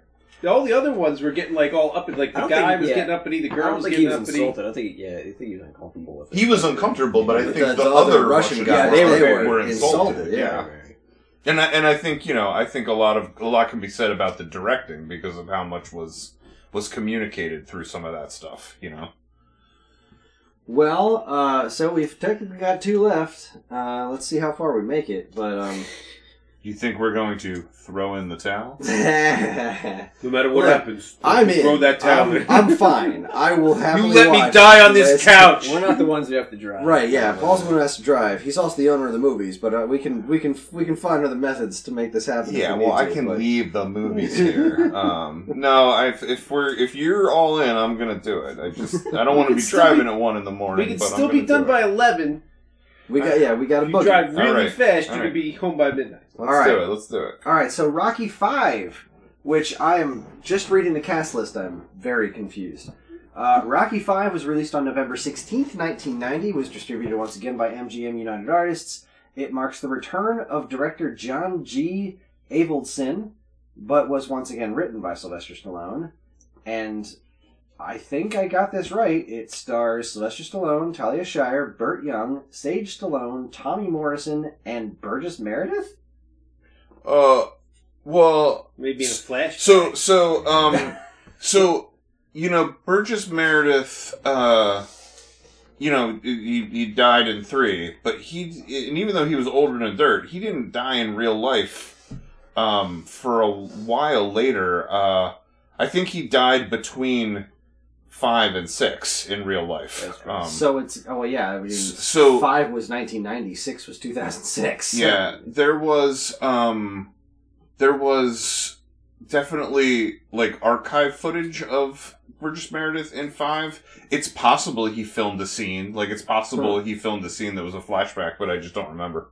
But this would be, I assume, Sage Stallone is Stallone's kid who's playing little Rocky Jr. Well, and I guess I'll say this now. Sage Stallone passed away. He died young. He died, it was after the Rocky Balboa movie. It was in the late 2000s, but he... Oh, I didn't know that. Yeah, he passed away of something, and I mean, when you think about how closely Stallone's life has been tied to Rocky's life, his whole, he didn't want to play this character again, and Coogler convinced him to do it for Creed, and he said he was happy that he did it because it was a thing that helped him cope with the death of his son, and sort of put that behind him. Wowzers. All right, well, we're going to watch Rocky V. Wish us luck. You know what just occurred to me? This is the same director as the first one? Yeah. Did he get the Razzie for the worst movie ever for this? Or for the worst I directing for this? believe so. So not only did he get both nods, he got them for the same series of movies? It's impressive. It's wild! It seems like there should be a documentary about this guy. All right, And we should make it. Let's see. He got the Academy Award for Best Director for Rocky, and he was nominated for Worst Director for Rocky V and Karate Kid Part 3. You got the worst director twice, the best director only once. He was also nominated for Worst Director for The Formula in 1980, and nominated for an Academy Award for Best Documentary for Traveling Hopefully. God, this guy is really just top and bottom. Yeah. He doesn't do anything up the center. He's got a wild range. No middle ground. Takes big swings. Yeah, when he swings hard. Yeah, He yeah. swung. He passed away in 2017. Oh. Well, there we go. We're ready to watch Rocky V. Wish us luck. We'll see you in a little bit.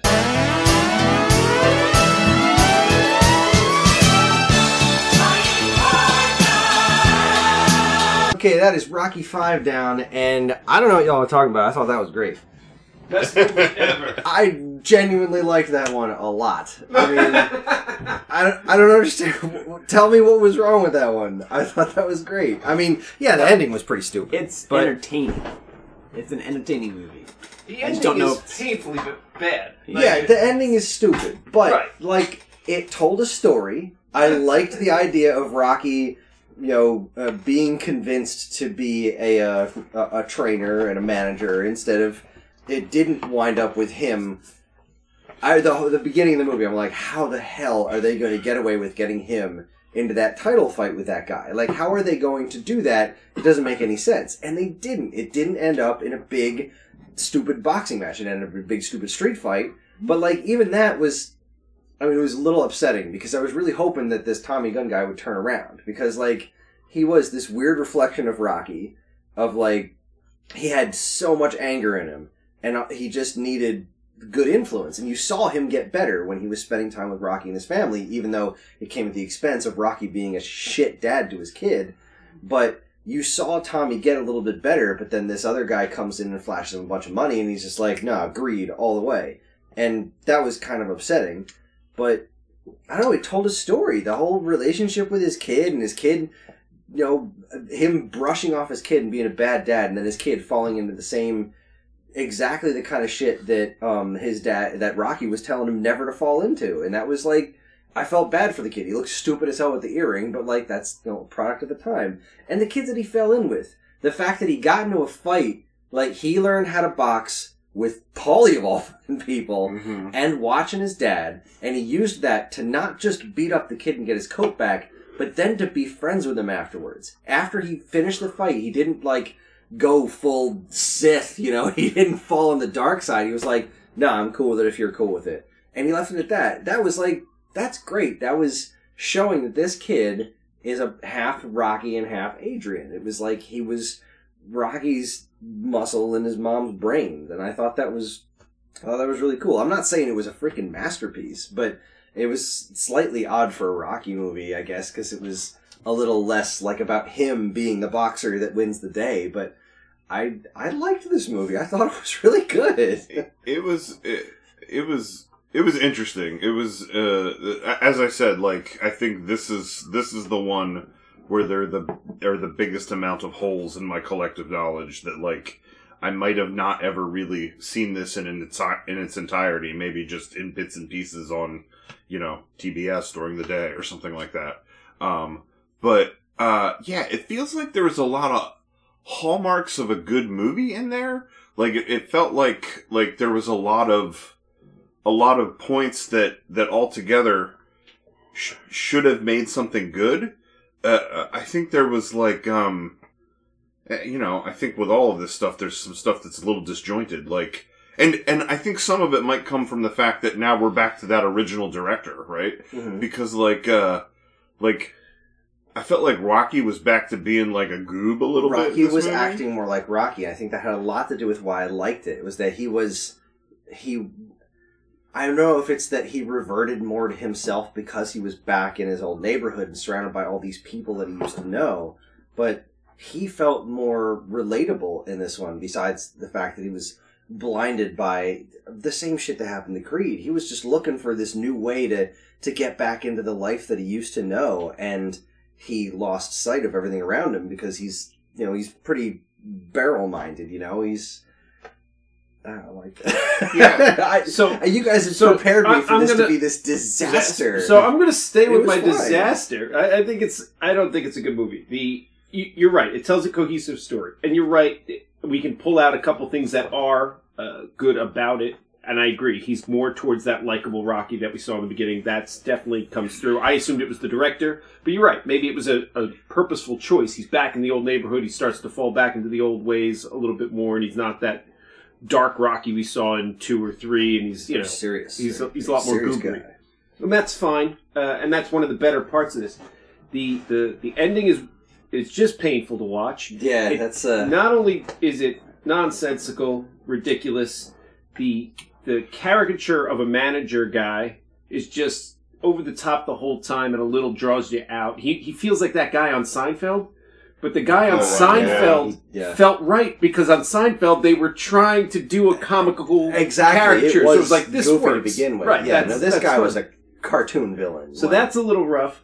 I feel like the plot is a little heavy-handed, and like with the Tommy Gunn thing, it's just like he turns on a dime. It's real hard to get behind it. You kept thinking there was going to be a swing back the other way because that would have been some sort of character arc, whereas this just ran off the end.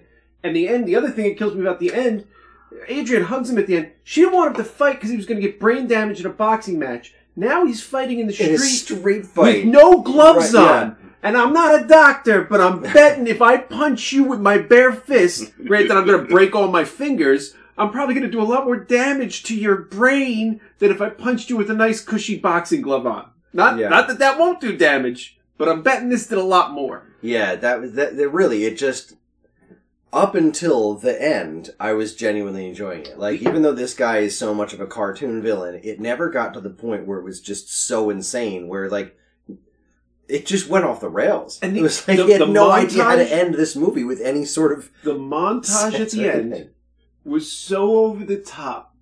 It's the montage, like, during the fight scene, there's, like, these clips that he's catching, and some of it makes sense, and at first you're on board. You're like, all right, he's got, like, a shell shock thing, and he's seeing Ivan Drago, and he's, okay, I'm on board. And then if you're watching, because I just was, there's a couple clips in there, like, one clip is just him sitting there, and blood just pouring down his face, like, from Carrie. Like, it was way over the top. I totally missed that. Then there's another quick shot of, like, this super close-up of, Burgess Meredith's face where you only see this part and the eyes looking real extreme on a downward right angle. It was almost like clips that you would put in like a horror movie montage. It was weird. And I was like, why are those in here? What is happening? Yeah, it completely fell apart at the end. But all in all, I kept waiting for, like, the robot. I kept waiting for something so stupid to jump out at me and, like, wow, this is a really bad movie. But it was fine up until the end, where it was just like, I have no idea how to end this movie, so we're just going to do this. Everybody gets hit by a septibus. Well, there's a street brawl. There's cop cars in the background, and nobody's trying to break this up. And the priest is there going, woo! The priest's like, yeah, kick his ass, kick Mullet Boys. What is happening right now? What is happening right now? What is happening? While this movie was a little bit of a roller coaster with the, with the things that we didn't like about it, with the things that we did, the relationship with he and his son, the way that his son, the way that his son sort of took the best of him and turned it around as far as their relationship went. Mm-hmm. I think that is kind of an endearing thing about this movie, the story of father and son. But then juxtaposed with the story of Tommy, he and Tommy, trainer and boxer, or manager and boxer, him trying to recreate or to harness or call back to his relationship with Mick, which wasn't always great all the time, mm-hmm. but he had a soft spot for that, right? So like we were supposed to invest in it as that, but then we were also obviously supposed to invest with Tommy as the villain. And in a series of movies that has had some great villains, or let's not call them villains all the time, but antagonists. Yeah. I thought Tommy was not good. No. He was not a good actor. T? He was not a great fighter. No, he was he was wholly unremarkable. And so I think in a series of movies where there are things that stand out, this one fell flat in comparison to the other ones. Yeah, I can respect that. I liked that it didn't try to just do what it always did done. I respect that it tried something new. It wasn't completely successful. It really was not successful in the end. But I liked that it tried. This movie was not about how do we get Rocky into the ring for a big boxing match. It did try to tell a story. That was actually the first thing I wanted to say. Was like I have to recognize it for trying to do something different. in a. You're gonna love the next one because it's Rocky Battles High Cholesterol. So, Well, I mean, he's pretty old by this point, so no, I'm pretty stoked for this last one. This has been a hell of a day. All right, well then, We're gonna go into the next one. If I'm game, if you are. All right, wait. Before we do, just because I have 2 actual stories about this next movie, I suppose I'll tell one now, okay, and then I'll tell one after the movie. I'm gonna grab a slice of pizza. So Rocky Balboa was made in 2006. I moved to Philadelphia in 2004, I believe. Scenes of it were filmed not far from where I lived, the house in South Philly that I was in, that you guys had all been to. Although I don't think I was living there at the time it was being filmed. I think I was living in Center City, but my brother was living in South Philly. And I would catch the subway down there, and we would hang out, and I don't even remember what we would do. We would go to bars and dick around and kick things down the street. I don't know. We would just meet up and we would do things, right? So I get off the subway one day, and I'm headed towards him. He kind of lived near the Italian Market area, which we saw Rocky run through multiple times today. Sure. And so I'm walking that area, or walking towards that area, and I'm like, why are there all these giant cranes up? And like, what is these cranes with these lights on, right? So my brother kind of meets me halfway while I'm coming to from the subway, and he's coming from his house. And we both point out, like, what the hell's going on here, right? And so we're like, let's try to see what it is. So we like kind of weave our way down some side streets. And subsequently we wind up right where these cranes with these lights on them are shining down on. And they're shining down on a street where they're filming a scene from Rocky Balboa. And we, like, got through the crowd, and we're kind of standing behind the police barricade, and we're watching. So it was at, like, I think it was, like, 13th and Tasker. There's a little restaurant called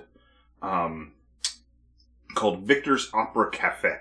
And I haven't been there in a long time, but the cool thing about Victor's Opera Cafe is there are people that work there. The servers there are a lot of people that are going to school at Curtis Institute of Music. So, like, they'll serve you, and then, you know, at once every hour or something, they'll ding a little glass, and the pianist will go, like, you know, hey, we're going to introduce this person, and they're going to sing a song from this, you know, this opera. So, it's like you eat your steak and you get entertained by people. So in the movie Rocky Balboa, Rocky is retired, and he is the manager of a restaurant. So this Victor's Opera Cafe, they had taken all of the opera stuff off the walls, and they had put up all pictures of Rocky, like he manages this place, and they had taken the awning off that said Victor's, and now it says Adrian's. So the scene that we saw them shooting, I think is when, you know, he's telling his son, who's played by the guy from Heroes, that he wants to get back in the ring. So, like, he and the son walk out of the restaurant together. They walk down the street a little bit, having a conversation. And then, you know, a couple minutes later, Paulie comes out and interrupts them. And that was sort of the scene that we watched them filming, right?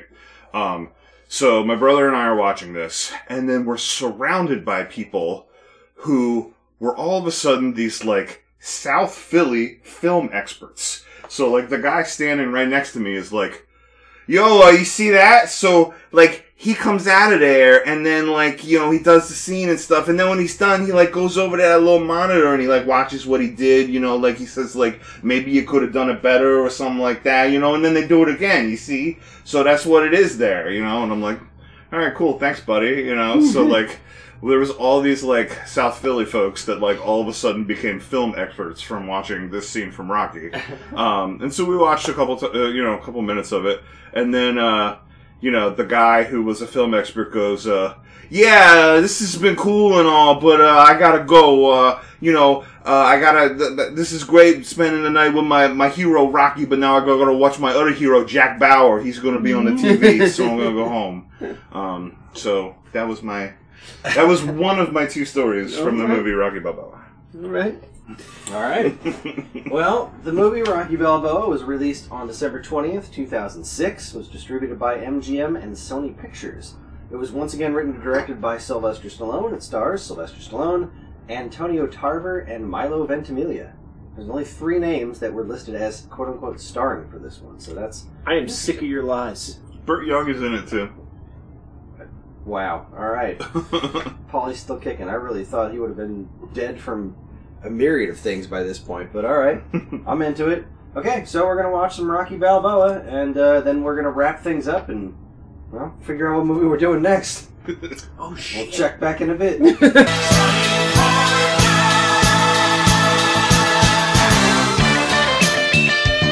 Okay, that's Rocky Balboa done. And that's all the Rocky movies done. I feel like Rocky right now. we did it. We watched all the Rocky movies. I feel both victorious and also like I got hit by a train. Feel a little violated. Man. That was pretty good. It was, yeah, it was pretty good. Yeah, you know. I wasn't blown away by it. I was, you know, it was kind of cool to... He's old as fuck, man. Yeah. He's in that ring. Yeah, I didn't really... The quote-unquote villain, like, he was no Ivan Drago. He was no Clubber Lang. He was not. I found myself thinking a lot about that during this movie. So I haven't seen this movie since it came out in movie theaters. Like, that's the last time I saw this movie. And I remember really liking it when it came out in the theaters. I felt like it sort of almost felt the most Rocky since the first one, you know? Like, I felt like it really... You know, because, like, some of the ones in the middle didn't really feel so Philadelphia, you know what I mean? Mm-hmm. And, like, this one, him living in that old neighborhood and having the turtles and the you know, training montage and stuff like that, like, it really felt like it put a cap on the Rocky story. It felt like it did it in a good way, you know. Like, I remember really liking it then. I felt like when I watched it this time, you know, that there were parts of it that dragged a little bit. And I did kind of start feeling like the villain was so unremarkable. You know, he's not somebody I totally remembered from the franchise, but then watching it this time, I was like, man, he doesn't really hold up. But then, kind of when I was watching that last fight, I was almost like, well, like, maybe it doesn't matter. Like, maybe it almost doesn't matter who he fights in this movie, because it was like he was fighting time. Exactly, you know? He was fighting being old, and I loved that this guy was kind of an arrogant shit the whole time, and, like, he thought he was just gonna waltz in and demolish him. And then in the last round, he's like, "You're a crazy old man. You'll get there." So I like think the that movie a lot. was greatly done in that.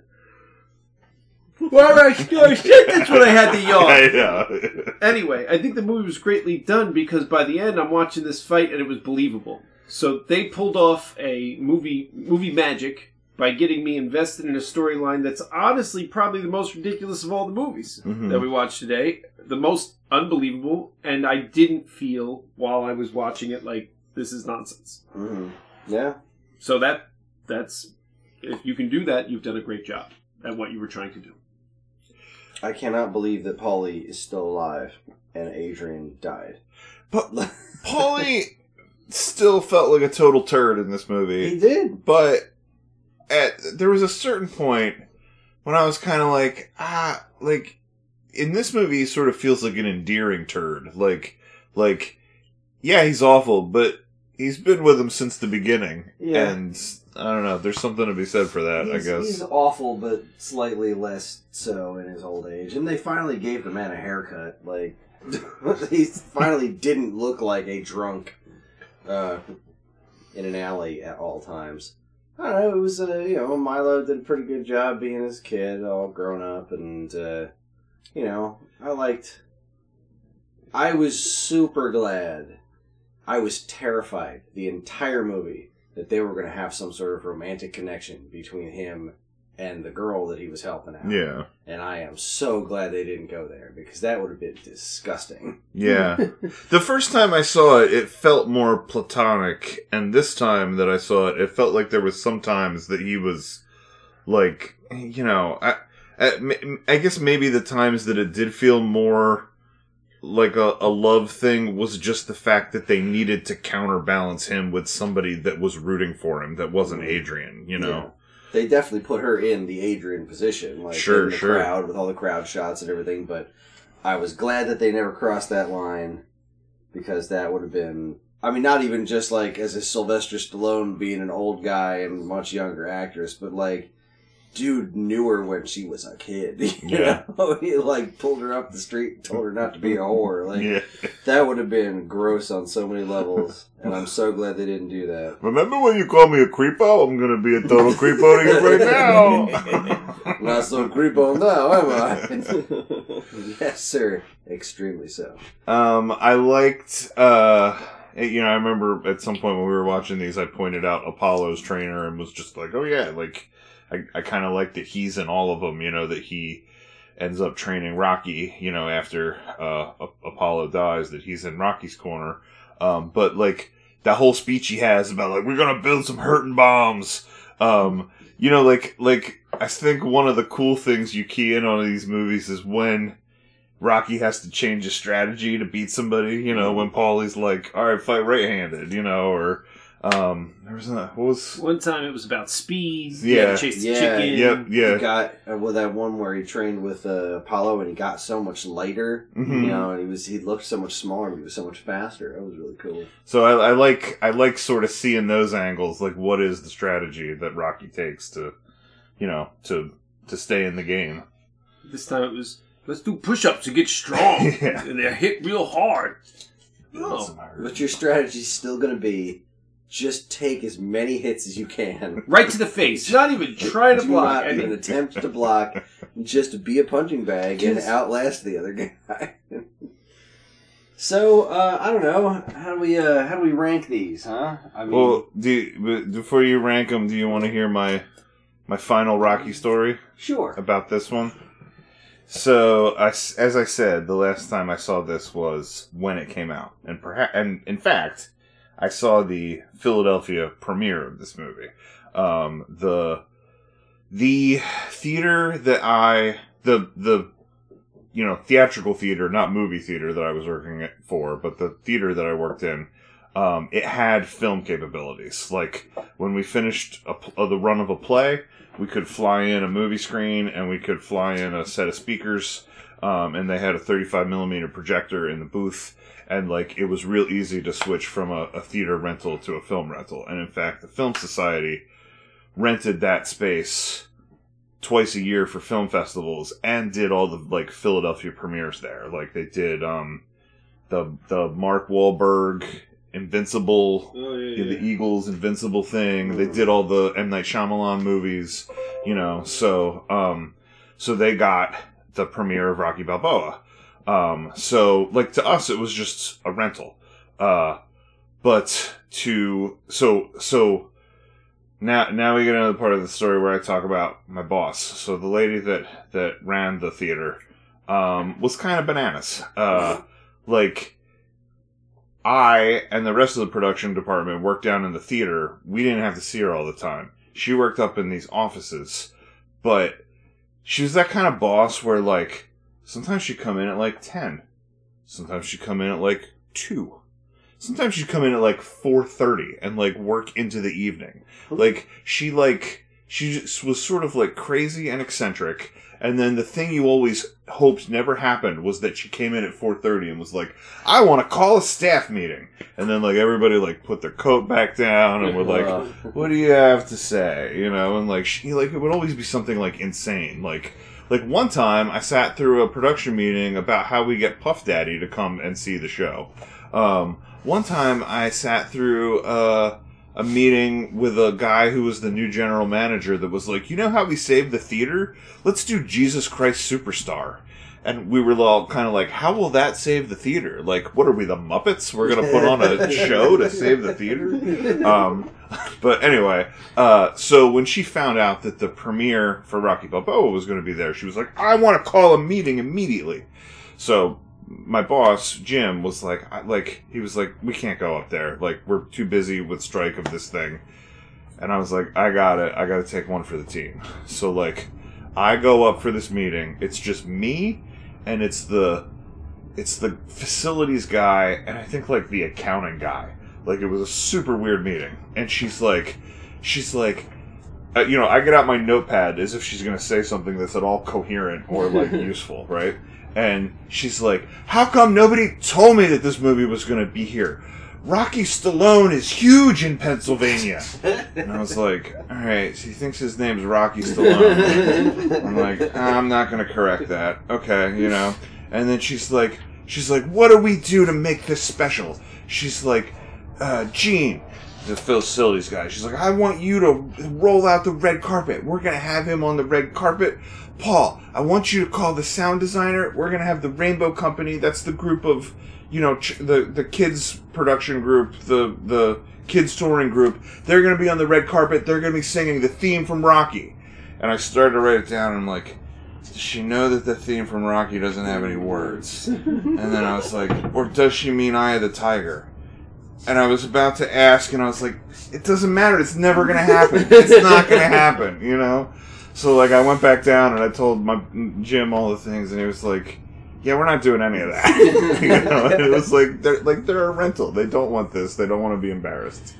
But, so none of that ever happened, but because I worked there, I got free tickets to all that stuff, and I got to see the Philadelphia premiere in that theater. So that's my story. Cool. About Rocky Balboa. Well, I actually have no idea how to rank these movies. I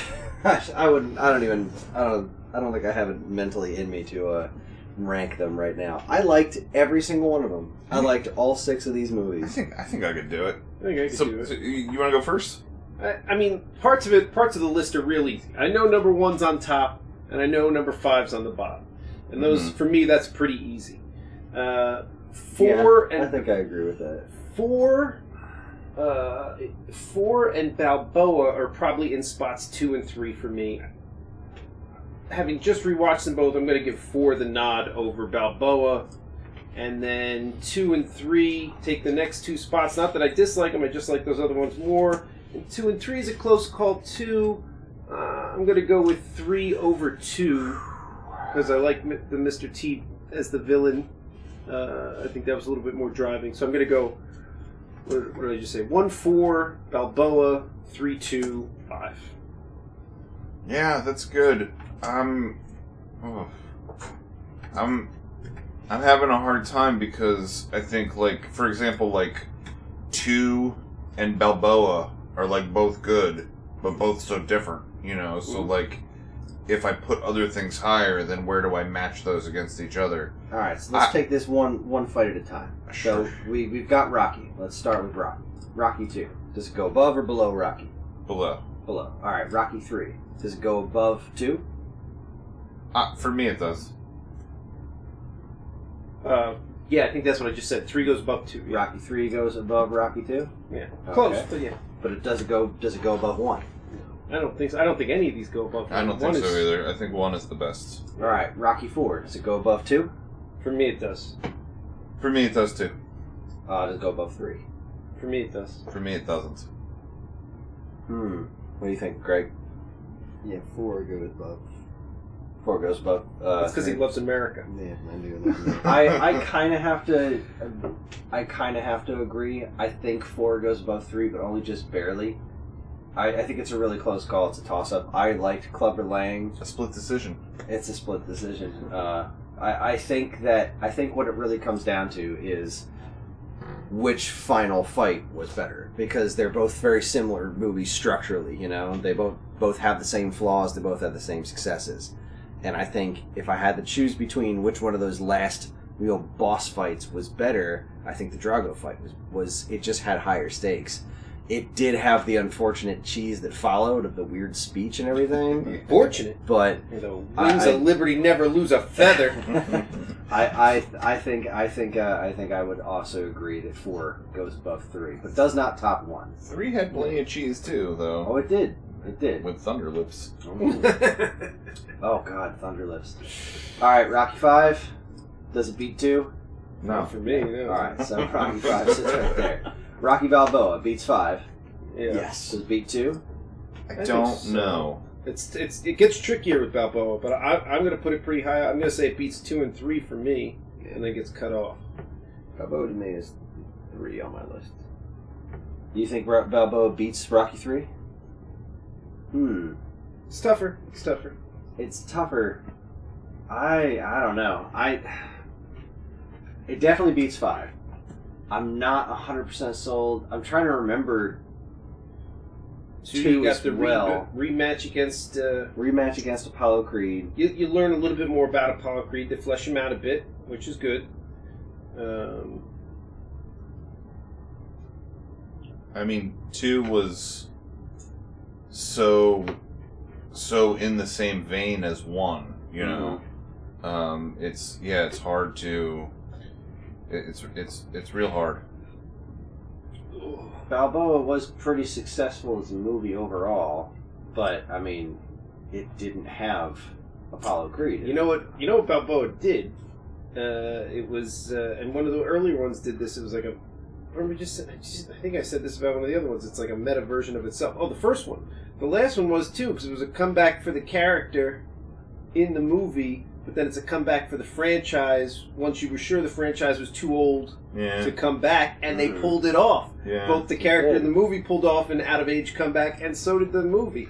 I like some of the meta stuff in Balboa also, like, you know, when he's going, you know, how you doing to people, and they're like, oh my God, Rocky said how you, like, I'm a fan of his, you know, like. All right, so I think I can agree. I can be convinced that it's better than 2. Where do we think it stands in relation to 3? I like him better in Rocky Balboa than I do in 3, but I feel like I was more entertained overall by 3 than Balboa. I mean, 3 ranks really high for me for just nostalgia reasons. I think I'd put 3 above Balboa, but that's just me. I know that nobody else does. Well, there's another split decision, but it sounds like 3's winning over Balboa. I mean, Greg? Greg's I don't know like, what you're that all means. wrong. Does that mean that Balboa is better above or below 3? I think it's above. You think it's above? So it's a very split decision there, but All right. we agree it's 1-4 are the 2 best. We agree 1, 2 and 5 are 4. at the end. Yeah. So it's the 3 and Balboa are somewhere in the middle. It's And I'll make the argument that the only thing that puts 3 above Balboa is Clubber Lang. I pity the fool. There is no part of the antagonist side of Balboa that's as interesting to watch. Balboa is not about the antagonist. No, Exactly, it's the not. antagonist is the weakest part of it. It is. And if the antagonist just happened to be someone more charismatic than that guy, I think it would be a slam dunk over Or even more dangerous looking. Most of the movie, Exactly. the way they dressed him, he looked slender. Yeah, He didn't look overly ominous. Yeah. He is an actual boxer, just in case you guys don't. No. Well, then he did a great job Yeah, in acting. that case, yeah. You know, that's not his profession. That does Good on him. kick Good him a on little bit more respect there. Well, I think it's kind of a toss up there. But it's Rocky 4, 3 in Balboa, depending on the day of the week, 2 and then 5. There's our official ranking. I'll buy that. Yep. All right, so it is time for. Oh, do we have any final thoughts on Rocky? This was a weird ass day. If you haven't watched the first one, you got to go watch the first. I would highly suggest devoting a whole day and watching them all. This was brilliant. This was a good time. I know I had But if nothing a else- freaking ball today. Everyone's got to see the first one. It's my favorite sports movie of all time. I It think was they just the first one was genuinely excellent. I really liked it. I really liked this entire series. I'm so glad I've seen it now. I didn't dislike any of them. Like, so even though ranking them is ranking them, I liked all 6 of these movies, and I'm looking forward to finding time to watch the Creed movies because I only saw the first one, but it was very good. Yeah, they're both of them are very good, and both of them really, give the spotlight to Michael B. Jordan, in a big way, and he's amazing. But also, like, the part Rocky plays in them is great and altogether believable for an old guy. And yeah, I'll be excited to see the third one. Cool. Kind of bummed he's not in it, but also I love those movies and I love Michael B. Jordan. So, all right, well, it's that time to figure out what movie we're going to watch next. The letter S comes after the letter R. This was my pick, so why don't one of you guys go first? So, I have a really great movie in mind, and I got a terrible movie in mind. I got a little of that going on too. You do that every time. Every time. So I'm gonna say my great one. I'm just gonna make sure you've both seen it, because you've never seen Rocky or Jaws, so I just don't have faith that you've seen all these great movies. And in my opinion, this is a great movie. Maybe you've both seen it. If so, I'm gonna go with the shitty one. Have you both seen Stargate? Yes. Stargate. You've seen it. I'm sure I have, but I can't remember if I've seen the movie or if I've just seen the show. I think we watched it together. Stargate. We did. Kurt Russell? Yes, we did. I've seen Stargate. I don't remember almost anything about it, but yes, I've seen Stargate. Well, there was a Stargate. There was a Stargate. Brought you between places. There's some. some. If you've seen it, I'll go with my crappy movie then. My vote is for Saturday the 14th. It's an early 80s horror movie spoof that I haven't seen since I was a child. I don't remember anything about it. I know I have seen it, so I'm assuming while I watch it, it will come back to me. I've never even heard of this movie, but I like the name. But I haven't seen it. Like, it could be terrible. I really don't remember. All right. Paul, what do you got? I feel like we could do S movies for a whole year, and I would never run out of ammo. Over the summer we were talking and bringing up things like Super Mario Brothers and Street Fighter and Surf Ninjas, and all this cheese that I really want to watch with all of you. But I think I have to go in the vein of things that, just like Chris does, things that I should have seen that I haven't. And there's a movie that I should have seen that I haven't. It's referenced all the time. Any goddamn animated kids movie references this movie. And I laugh because I know what it's from, but I've never seen the movie. Like, any time that somebody walks out with a gun, and then a littler person comes out and they say hello to my little friend. I've never seen Scarface. Alright. I have also never seen Scarface, and I thought about this one, and I really just came down to, I don't really want to see Scarface. I know I should, but I actually have almost seen this movie a couple of times, and some friends of mine talked me out of it. They're like, it's a quotable thing, but it's not that good. And that was really why I never wound up watching it. It's one of my least favorite genres of movie, is a crime movie. But as far as crime movies go, it's probably in my top 10. It's probably low in my top 10. I mean, the Godfather movies are much better. Those I've never seen, and I know and I want to. Goodfellas but I also know is that much those are better. Like a time commitment. But again, it's not my favorite genre of movie, but for what it is, for a crime movie, I'd put it on the top 10 crime movies. All right. Well, I actually did want to go with one of those silly-ass movies because I haven't seen them in a long time. The question is, which one do I land on? I haven't seen it in the longest... I'll pick the one that I haven't seen in the longest time. And it's something that I quote constantly. And I don't know if it's going to stack up in any way, shape, or form. But I'm going to vote for Surf Ninjas. Oh. I quote this movie so often. I think it's genuinely hilarious, but I have not seen it in forever. So it might be awful. Well, I watch it pretty regularly. So. I mean, I really wanted to do Super Mario Brothers. Because Tuesday's Surf Ninjas night. There's a new Super Mario Brothers movie coming out, and I haven't seen the original Super Mario Brothers in a very long time. Street Fighter is amazing. Can I tell you something? The new one will be very different. What's up? Oh yes, the new one will be very different. My other thought was State and Maine. I haven't seen that in a long time either. That's a great movie. But no, I'm picking Surf Ninjas, goddammit. So, I guess, how do we do this all in person?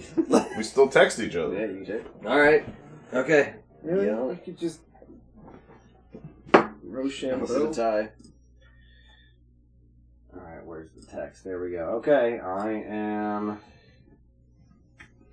ready. I'm not. Hold on. Wait, how do I text to you guys? I don't know how that works. Oh wait, Is there a text chain? this is not. I just picked the text that was on top. I was about to text Jerry Surf Ninjas. Oh wait, I just said it out loud. Oh God, It's alright, I was going to vote Surf Ninjas I too. blew it. Surf Ninjas! Chris's vote doesn't count. I was going to vote Scarface, but yes, Surf Ninjas. Greg's coming over to watch it with me. I wonder if I'll be able to convince Karen to watch it too. I was about to text Jerry Surf Ninjas. Oh God, I'm excited.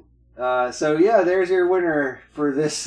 Our next. Of all the S movies, that's what we came up with? It was weird. It was your suggestion, we both voted for it? Bunch of assholes. I was thinking there's got to be some sort of major important S movie that I hadn't seen, and I couldn't come up with anything. The biggest one of the two best movies ever made, in my opinion, I'm pretty sure we talked about, I'm pretty sure you both saw, was Shawshank Redemption. Oh yeah, Right. The movie's fantastic. If you're I looking also for an considered- epic S movie, that's it. I considered voting for Star Wars Rogue One, but because I've been enjoying Andor so much. But You want to hear something weird that I considered? I'll say this because Greg's here. And again, Greg doesn't remember this at all. We were talking about it over the summer. Oh, right. Right. I was saying that the first time I met Greg, it was over at Jimmy Yamaguchi's house, and we were staying up in the middle of the night, and first we watched Men at Work with Charlie Sheen and Emilio Estevez, and then we watched some movie about some guy that, like, got bullied by the mafia into, like, running his dad's fashion business, and he created these assless jeans that, like, took off or whatever. And Greg's like, I don't remember this. And everybody's like, Paul, you're crazy. This thing didn't exist. It does exist. It starts with the letter S? Starts with the letter S. It's called So Fine. And I looked it up. I don't know who the star was. Like, the guy who's the star, I don't recognize. But the other people in the movie are, like, real people. So let's see, who's in it? Well, one of the actresses from Flash Gordon is in it. Also a theater near you staple. Jaws. 1981. Yeah, it was 1981. Richard Kiel, Real cute. Oh yeah, Richard Kiel, right? Herman Munster. Ryan O'Neal. Yeah, Herman Munster. What's his name? Fred Gwynn. Yeah. So some people know him as Herman Munster, or some people know him as Guy who got the back of his ankle slipped by that kid from under the bed and I couldn't sleep for a week? Judd Clampett. What's his name? Judd Crandall in Pet Sematary. Don't go up there. They're dead up there. The what? The Utes? Even looking at these photos, I don't remember this movie at all. I don't remember it. It happened. We watched it. Wow. Oh, yeah, All right. assless jeans. There they are. Yeah, no, I don't remember this at all. Well, that's our next pick is Surf Ninjas, but feel free to watch So Fine as well. It can be a bonus episode. Yeah, we'll Watch it with Greg. All right, everybody, it's time to wrap this up. A theater near you is part of the Geekade Podcast Network, and if you'd like to get in touch with us to share your comments, movie suggestions, or whatever, you can send us an email at mail@geekade.com. You can also be found on most social media outlets and the official Geekade Discord server, all of which can be found in our show notes. If you'd like early access to this podcast and several others on the Geekade Podcast Network, check out the Geekade Patreon, linked to in the show notes. It helps keep this show running and our site shiny and clean. Thanks for listening, everybody. Happy birthday, Melissa Berchtold, and we'll see you next time in the theater near you.